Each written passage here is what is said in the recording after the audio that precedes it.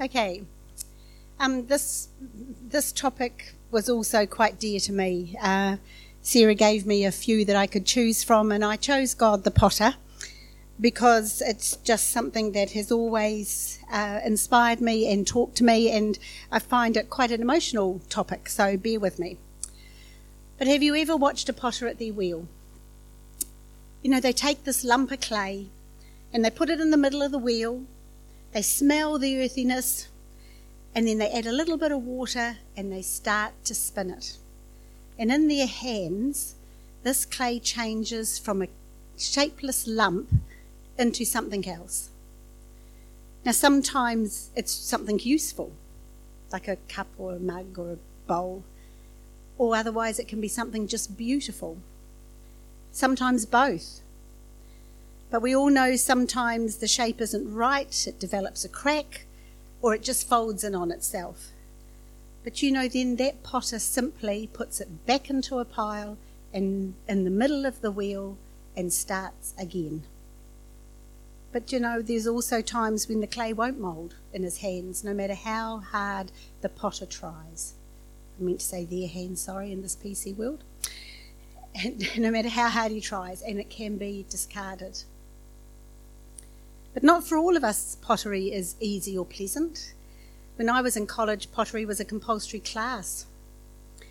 Let's just say I never mastered the wheel. And in fact, all my attempts ended up in the discard bin. But I managed to pass that class because I was fortunate to be friends with Roger Clark, who was brilliant at pottery, and he would sit beside me. And he would quickly make a pot and throw it onto my wheel before the teacher came, and then be working on his own masterpiece. Fortunately, we had similar initials, and the teacher never worked it out. To this day, I have little cups and things that were made by Roger under my name. But anyhow, back to our lesson. The potter and what it represents is significant. It's one of the most powerful analogies in the Bible. It's about our transformation and sanctification in the Lord, to actually have that analogy of a potter and the clay. The Bible says God is the potter and we are the clay. And it's up to God to mould, transform and sanctify us in this journey, this life. But this only happens when we allow ourselves to be in the potter's hands. And remember, he always allows us free choice. So there's 3 points I hope to sort of cover today. God the potter, what does he do?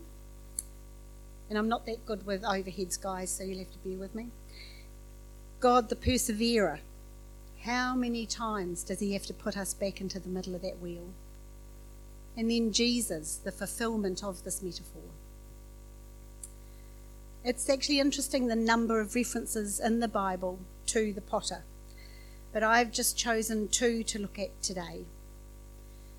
The 2 up there, I'm sorry, I'm reading them the other way round. Isaiah 64:8, if you want to quickly find it.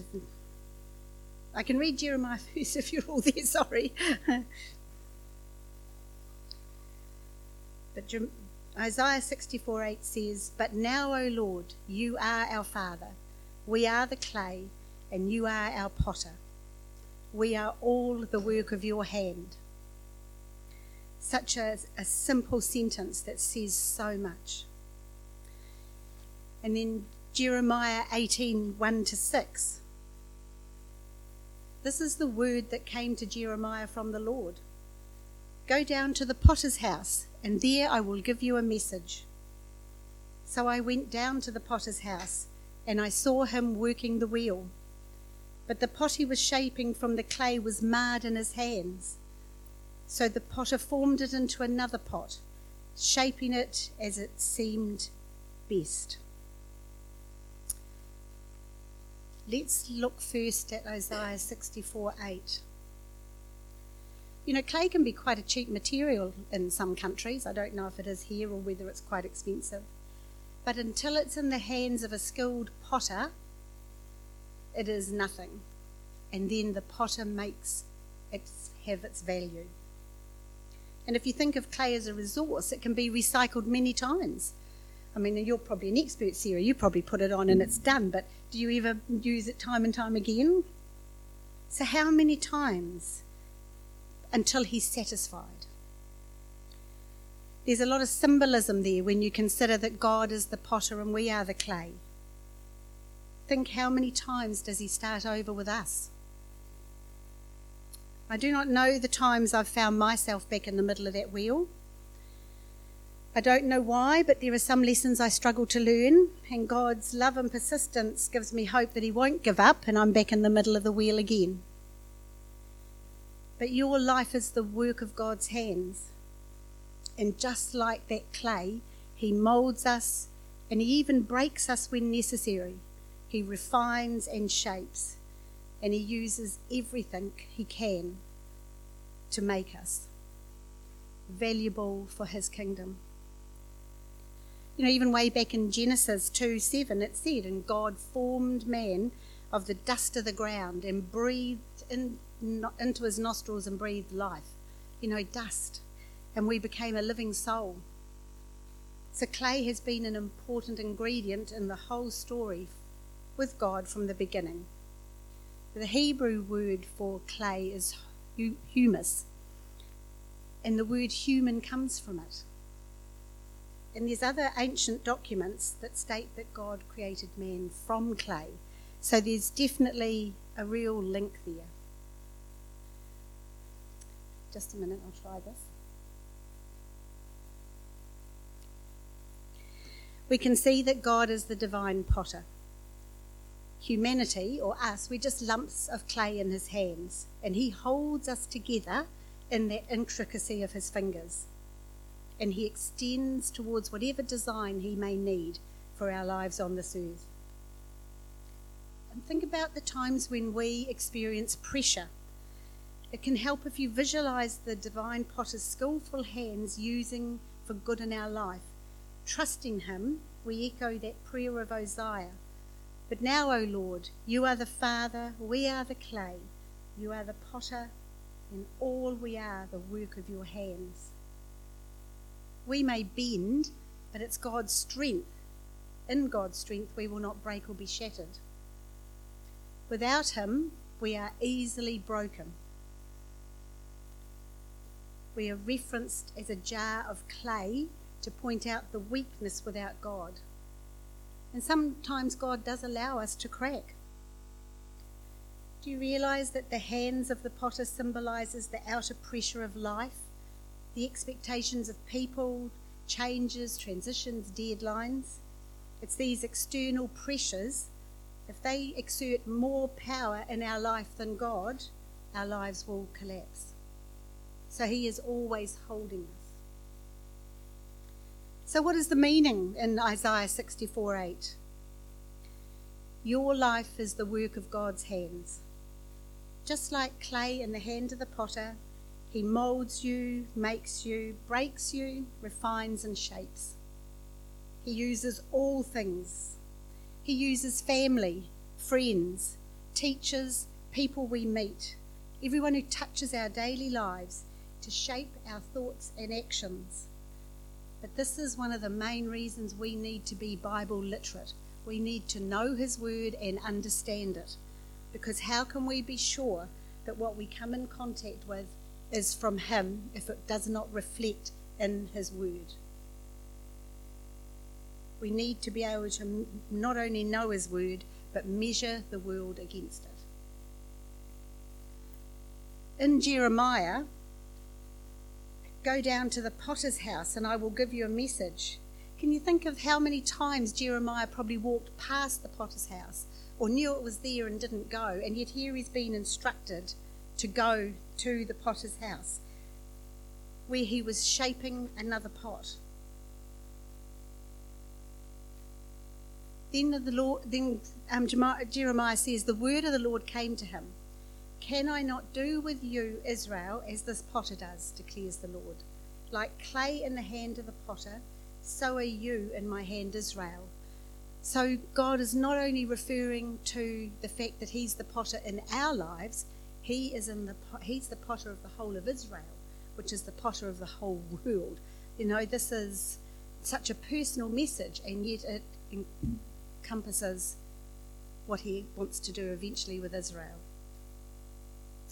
So as Jeremiah watched the potter work, he learned how we should respond to God's work in our lives.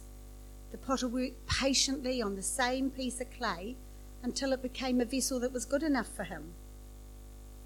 Paul said we should be confident in this very thing, that he who began a work in us will complete it until the day of Jesus Christ. So we may feel disfigured or flawed or not worthy or useless, whatever words sometimes fill your head. But instead of discarding us, God can reshape us into a vessel that is precious and valuable to him. The Hebrew word for potter is yetzar, and over half the time it occurs in the Old Testament, it's translated as form, fashion, or make.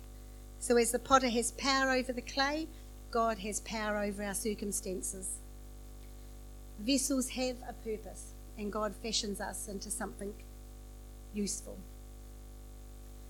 You know, we experience trials in our lives, and sometimes our lives seem quite fragile, and that we may break. If you remember the story of Job and how in his suffering he called out to God to remind him that he had made him of clay and therefore he could return to dust. Job said, "Remember that you moulded me like clay. Will you now turn me to dust?" Job hoped that God would recognise his weakness and therefore ease his trials. How many times do we call out to God when we feel anxiety, stress, thinking we need to remind him of our weakness or feebleness? It might surprise you to know God knows. And that is why in our weakness, when we lean on him, we actually have strength. It is difficult being shaped on the wheel of life and very painful. Trials can tempt us to become bitter. We can become stiff and hard in his hands, and in the end, God has no other option but to let us go. So we don't want to be one of those. We can see that God is the divine potter. Humanity, or us, is his lump of clay, and he holds us together. Don't mind me, I just went back a page. Sorry. I do need them on individual pages next time, Clive. Once the pot is made, it must be dry slightly, and then it's trimmed and cut to become a finer pot. And this part of the process can be painful. I mean, we read in the Bible about branches that are trimmed, and pottery is no different. I've been asking the expert. Then the pot is fired. I haven't shown you my pictures. Yep. That's in the fire. During the firing process, pottery is transformed from clay to something ceramic that can hold cold and moisture, withstand heat. And it's also when all the impurities come out. So if you look at that with us, as God trims us and cuts us and puts us against the fire, he helps us recognise those impurities and get them out, those things that aren't of him. It can be painful and challenging, and we are not finished yet. We are not finished until we are standing in front of him. When we go through the fire, not only once, it can be many times, he refines our faith, our perseverance, and our steadfastness. And it gives us fortitude to withstand the trials and become testimony of the vessels that we've been crafted to by God. In Jeremiah, the word refers to Israel and God's hands on it. And these references are very important, as God not only has us in our hands, but the whole earth, and he hasn't finished with us yet. We sung today the song, The Potter's Hand. It's a beautiful song of longing for the Lord to have his hands on our lives. I don't know whether singing the song affected you, whether you find the song calls to your heart or not. I've written the words here, I won't go through them again, but when you look at the lyrics, what did you feel when you sang them? Does the Holy Spirit speak to you and draw your heart to them? Do you feel like you're actually praying, Lord, fill me, take me, mould me, make me yours? And is it something that you reach for? I can't help it, I always cry through the song. But it's been an important song for us in our family. I think I've talked before about Sam, our youngest son, who found that God interfered with his social life for a few years when he was 18. And we could only watch and pray that he would stay safe and not do anything that would have lifelong consequences. And I remember trying to talk to him about God in his life, and he would refuse to listen.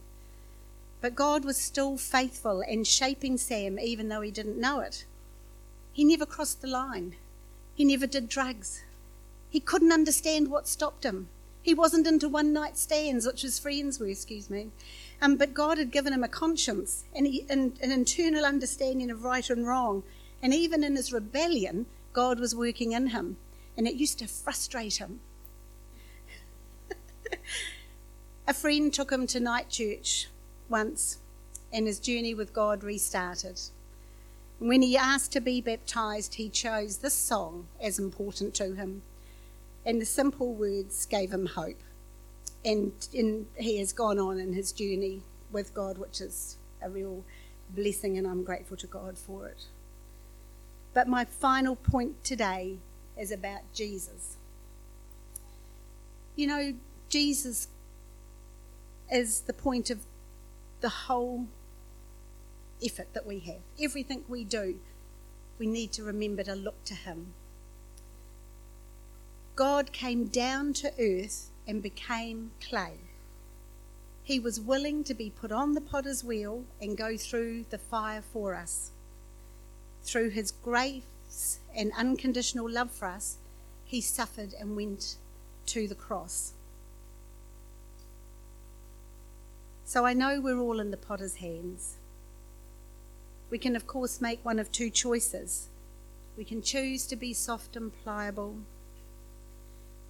We can choose to hold on to him and try and become better and serve. Or we can become stubborn and stiff and bitter and useless to the kingdom. It's a path we need to choose to be more pliable in his hand. But don't kid yourselves, it's a choice you have to make every day, every circumstance, every thought, and it can be challenging. I leave you with 3 questions to ponder. Are you actively resisting his refining in any area of your life? You will need to ask him this. They are often blind areas where we think we're okay, but God knows they're a little block for the next thing he wants to lead us into. Don't be afraid. If he shows it to you, he will also help you through it. Are you prepared to go back on the wheel and let him reshape parts of your life? But firstly, have you submitted your life to the potter's hand? Anyhow, bless you all. Thank you.